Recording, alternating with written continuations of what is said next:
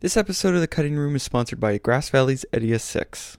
Check out the new Edius 6 at www.grassvalley.com. What, in addition to the right equipment, does it take for the job of film editing?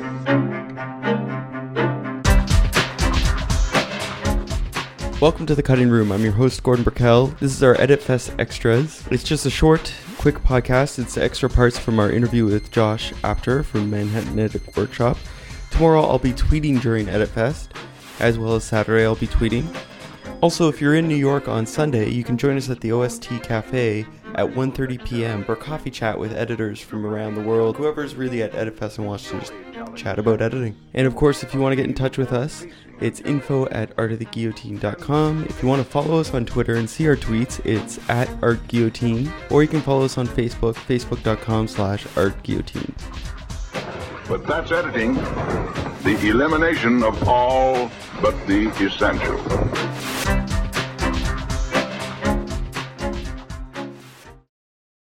One of the things about Tom Haneke was that he brought in the video and showed us how he cut the 25th anniversary of Woodstock, which I thought was fascinating. Yeah, because he took us from first assembly, rough cut, all the way to fine cut, which is something very few people see in the documentary world, like editors trying to get into it. Yeah, actually, it just gives you some insight into how much of a writer's role the editor takes. And, he really does, that's what he's building when he's in there. We're part of the 6-week class that we're in right now. We're in the documentary portion of the class. Okay. So we actually watched pieces from 2 of his films. One is a piece on the Ghaneri String Quartet called High Fidelity, and another is called Second Time Around. And these are sort of difficult to find pieces, but the amount of work, the amount of expression that is, sort of conveyed through the construction, through the editing of these pieces is phenomenal. And it's like we study things like that. They're like our textbooks here. Yeah. And so to watch, and we look at Larry Silk's work also, and I think he was a part of American Dream. And there's a Johnny Cash documentary from 1968 called The Man, His World, His Music that. It plays sort of like a home movie about Johnny Cash. It's a very almost, pure verite film. So, it excites me almost more than any other part of the class because it's so much about what an editor can do when it's charged with the, the job of writing. I was going to ask you later on, but because I wanted to talk to you about Manhattan Edit Workshop, because you guys have a very unique approach to education, something that many people or many schools aren't doing now. And I was wondering could you elaborate on how you guys go about educating the next generation of editors? I think what's most important to us is to not focus too much on the technology, because really it's just a means to an end. I think from a technical standpoint, it's certainly important to understand them.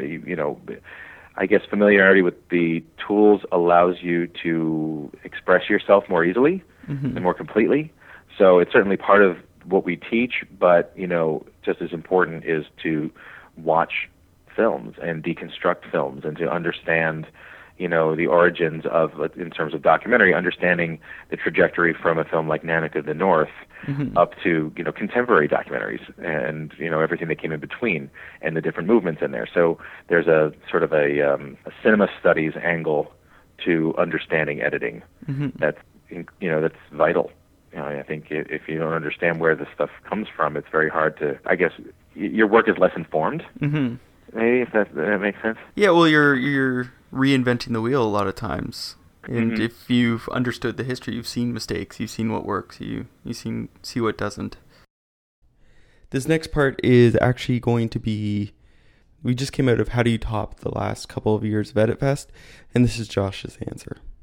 But you bring in, if and correct me if I'm wrong, but you're bringing in like the Back to the Future editors and all these amazing editors who I'm just really excited to see, especially the Back to the Future team.